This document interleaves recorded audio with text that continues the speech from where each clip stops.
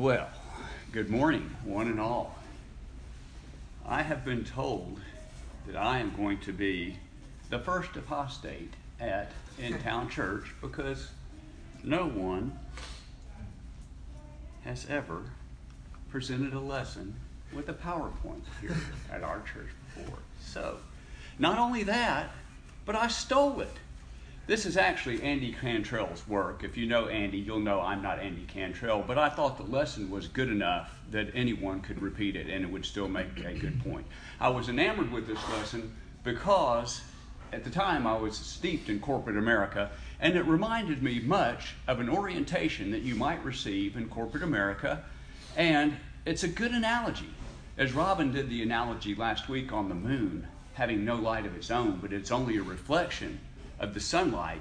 This is a good analogy that Andy has presented, and I'm going to use it to see if we can't learn a few lessons on the Christian in the workplace, the jobs and titles of the Christian. So, as we know, we are all workers for the Lord, and this is an introduction, or perhaps for most of us, I should hope, a continuation of something that we know, but we need to refine and work harder at, work more at.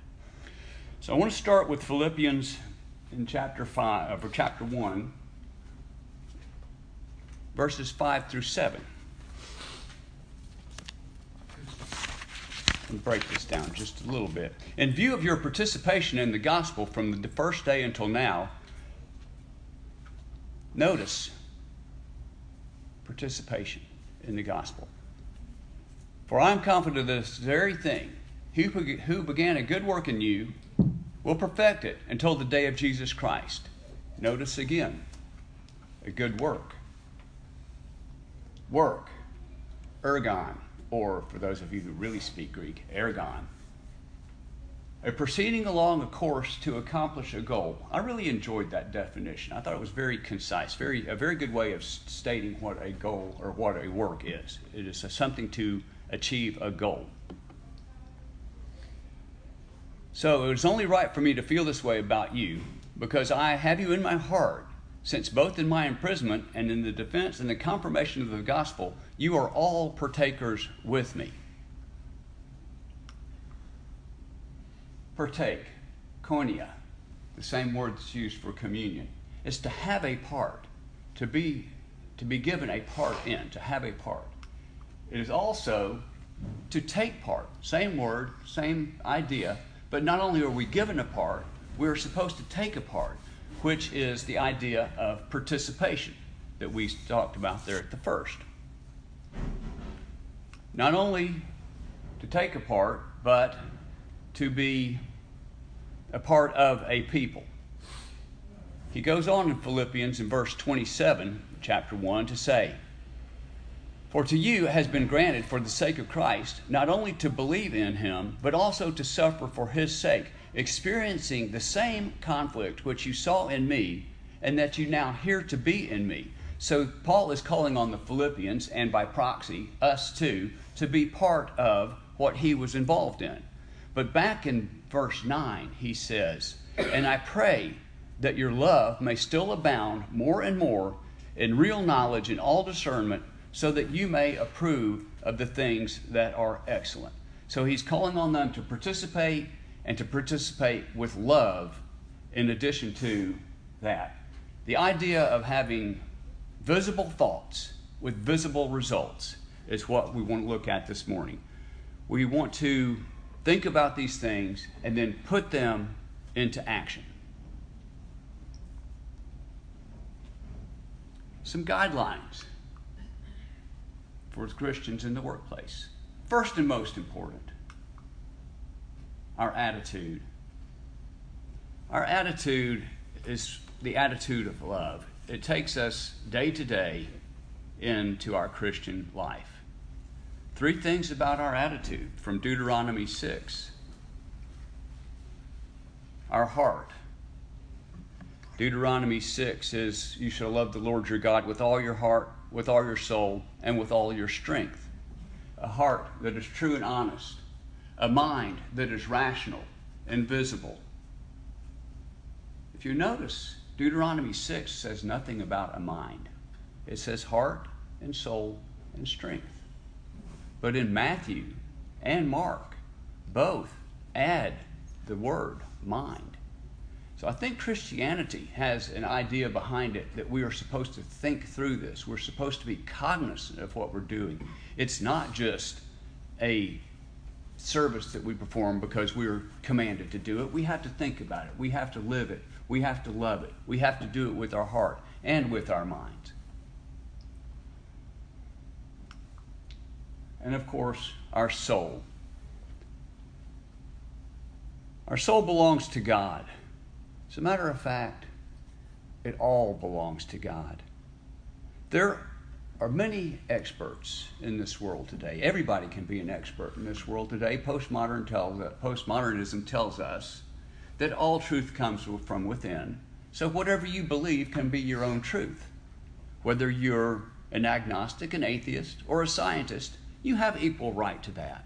But for us, we need to be humbly seeking the Lord because He indeed is our complete and total authority. And only His word will judge us. It all belongs to God. Churches don't save and members don't judge. It all belongs to God. And that's who we serve.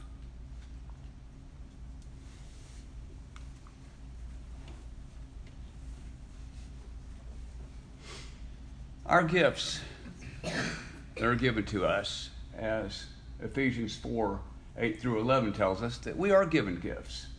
And He gave some as apostles and prophets and evangelists and some as pastors and teachers for the equipping of the saints, notice this, for the work of service to the body of Christ. So what happens is we have all of this work that we're supposed to do to raise up the body of Christ. That is, the local congregation. We can't do anything about the church universal. That belongs to God Himself and Jesus Christ. But the local congregation, that is our workplace. That is what we are supposed to be working at.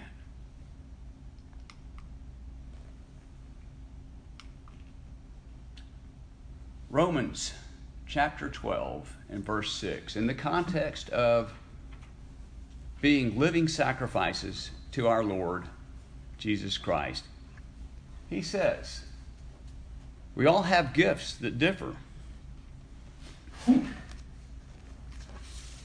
Let each one use his gifts according to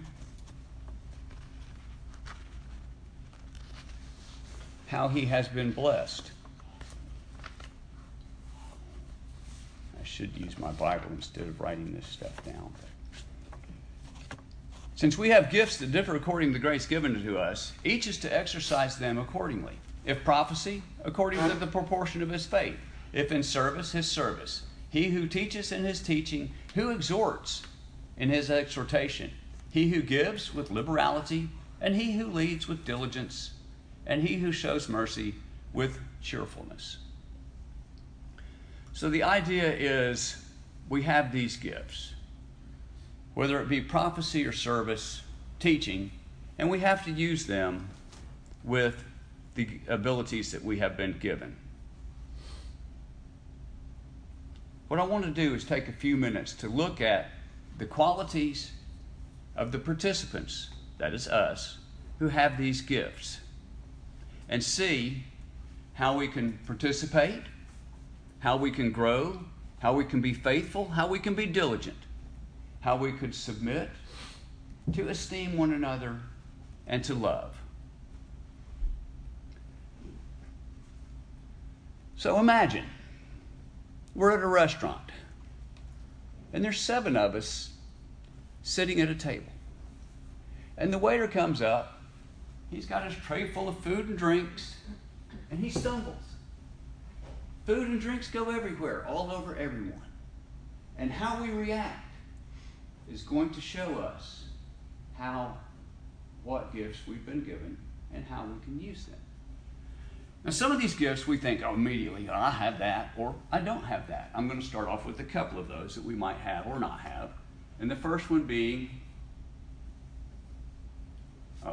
it was by Andy Cantrell, not my work. The first gift being, how do I know what my gift is? Well, what do you do when the waiter spills his food? Are you a prophet? Are you a minister? Are you a teacher? Are you an exhorter?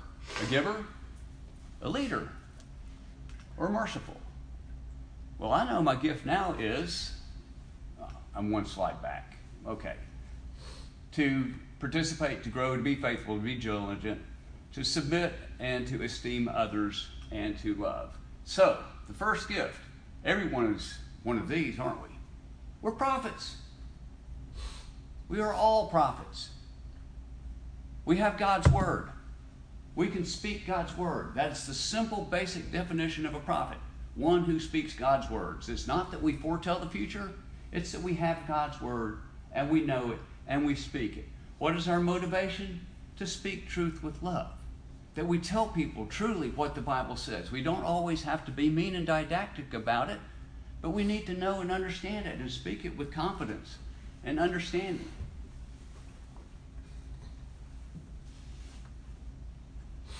The motivation for a prophet?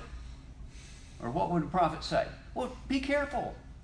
Of course, the waiter needs to be more careful. He just spilt drinks and food over everyone. Not exactly a nice thing to say, perhaps, but certainly something that is going to correct the problem if the waiter indeed takes it to heart and is more careful the next time. So what we need is to be prophets who participate. This is the quality of a prophet, the one who takes Isaiah's heart to mind and says, "Here I am, send me." The most important thing we have to do in Christianity is participate. So prophets, this local congregation needs prophets who expose sin, reprove, rebuke, correct, exhort, instruct, persuasively proclaim the Word of God. Givers. We all give. We got a box at the back. Some people are naturally givers. They give because that's how they operate. That's how they work. So the giver, when it's spilled, he says, well, I'll be happy to buy everybody some more. What's the motivation of giving? It's to meet a need. We want to give so people will have what they need to participate, to be the Christians that they should be. And don't forget, it's not just money that we give. It's time. It's effort. It's ourselves. As Paul said, I will gladly spend and be spent for you. The idea that we give of ourselves to other people and not just our money, but we meet their needs.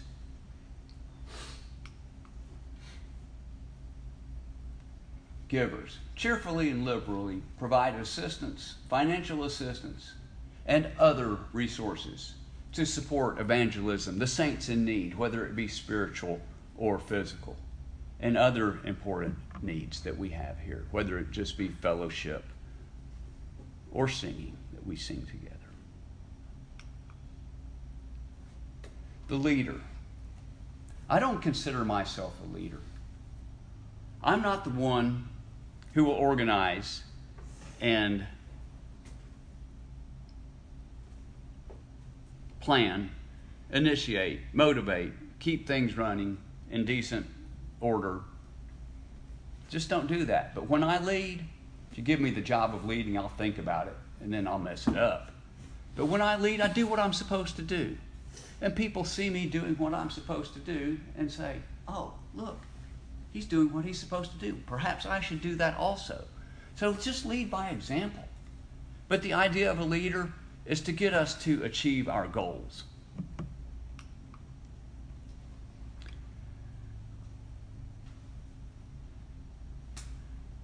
They plan, initiate, and keep us moving forward. The minister, the servant. We're all ministers of Christ. We are there to serve. I'll help you clean it up.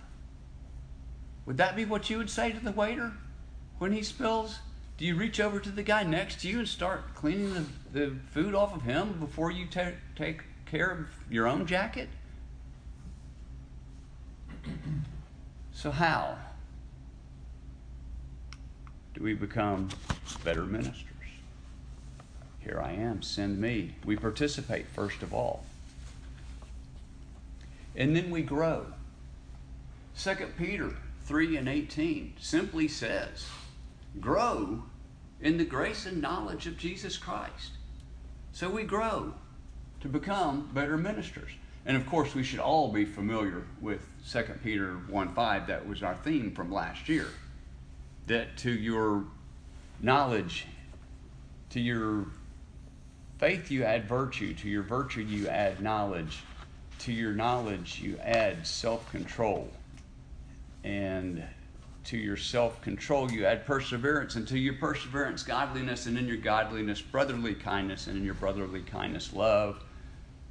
Because these qualities are yours and are increasing, and you will neither be useless nor unfruitful in the true knowledge of the Lord Jesus Christ. And interesting to me is 2 Peter 3:18 was the year theme, the year that I left Lilburn to come here, and that was the theme that was here the year I got here, and they were both in this slide by Andy, and it just was quite coincidental to me. But good thoughts that we could work on for a whole year, and there's that passage written down. How shall I know? We participate. We remain faithful. Knowing that we have been crucified with Christ, and it is no longer I who lives. This is the selflessness that ministry takes.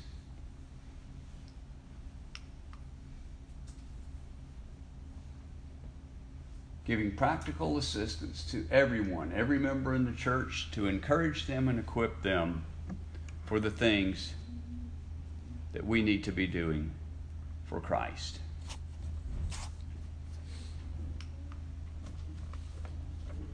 The teacher. What's the reason it fell? It was too heavy on one side, and you tripped. The reason: to discover why and tell others about it. That's what teachers do. They understand and they know and they tell others.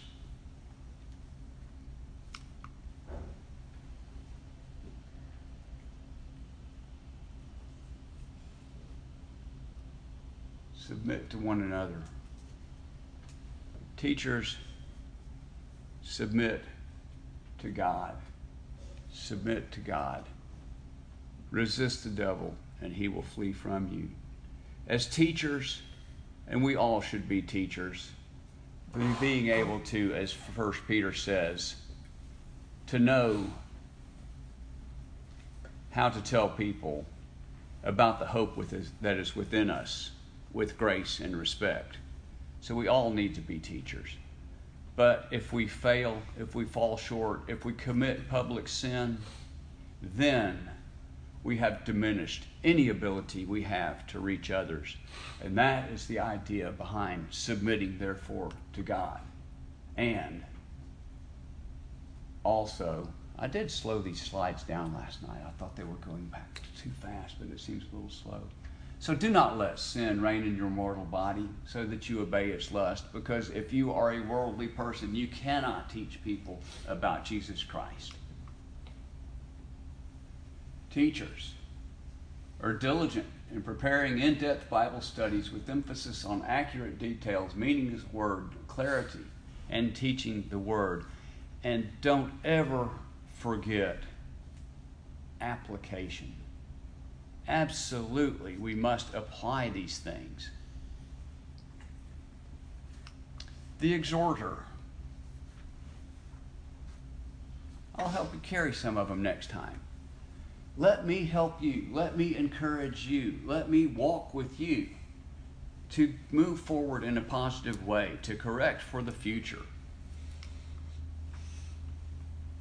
How do we encourage people?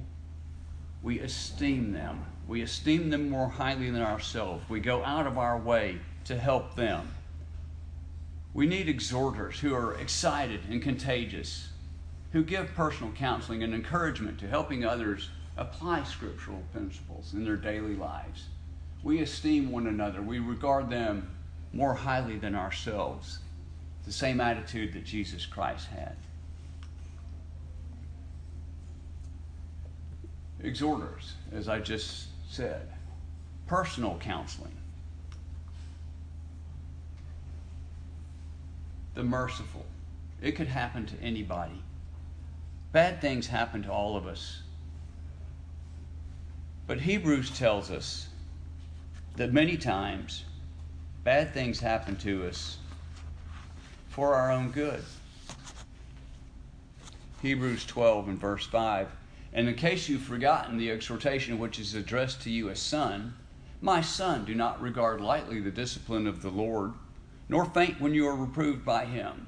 For those whom the Lord loves, he disciplines. He scourges every son whom he receives. And in verse 11, all discipline for the moment does not seem joyful, but sorrowful. Yet to those who have been trained by it, afterwards it yields the peaceful fruit of righteousness. Therefore strengthen the hands that are weak and the knees that are feeble. We're to encourage one another, to be merciful to one another. Yes, bad things happen to all of us. Have grace and mercy upon your brothers and sisters when things don't go exactly as they had hoped they would, and indeed, perhaps quite wrong. But the idea that we would love and serve one another and be merciful to them. Merciful people who have special concern for the varying feelings and difficulties of others with the readiness to meet their needs and to help us be a warm and loving family. It is a family operation here that we have.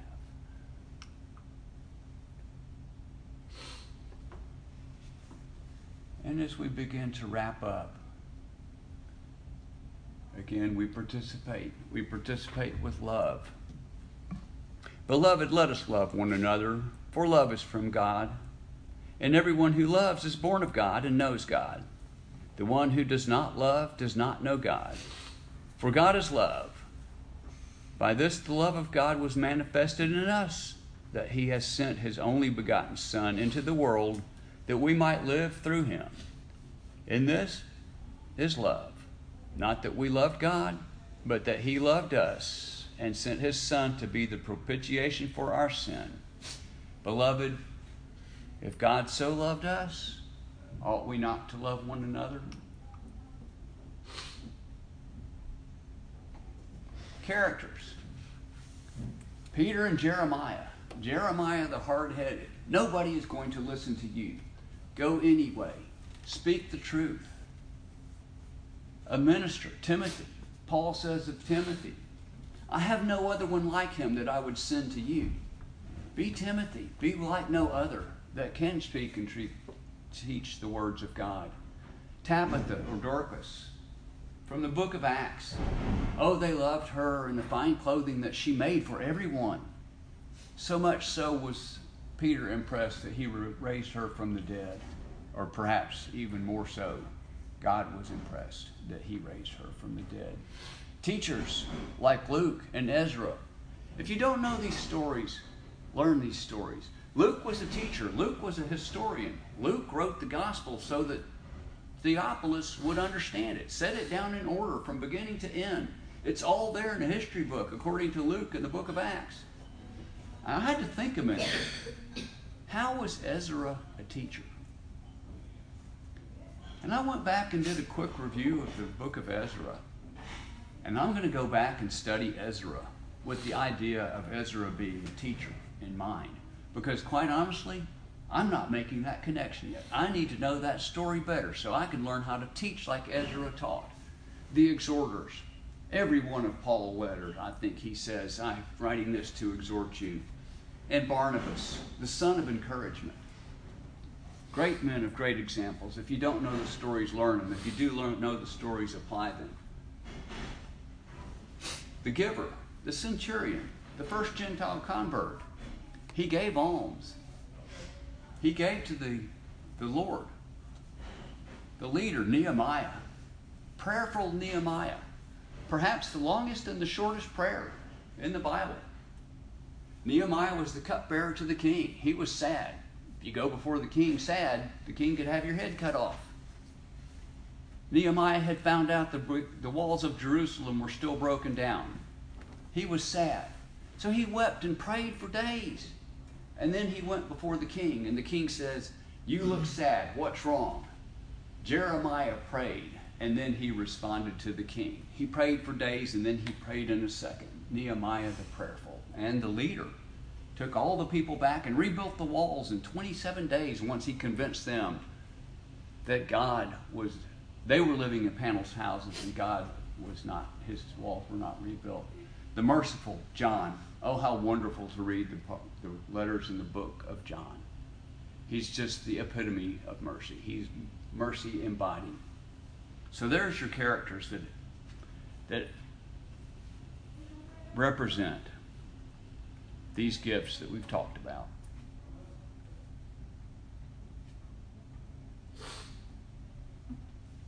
The centurion,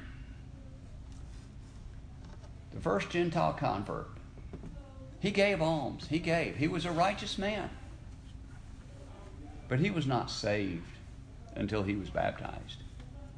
That's the whole purpose of Acts 10, to show that the Gentiles would not be saved until they were baptized.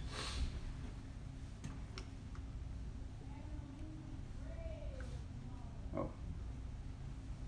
Participate. It's not just for the local evangelist who gets paid to do preaching and teaching.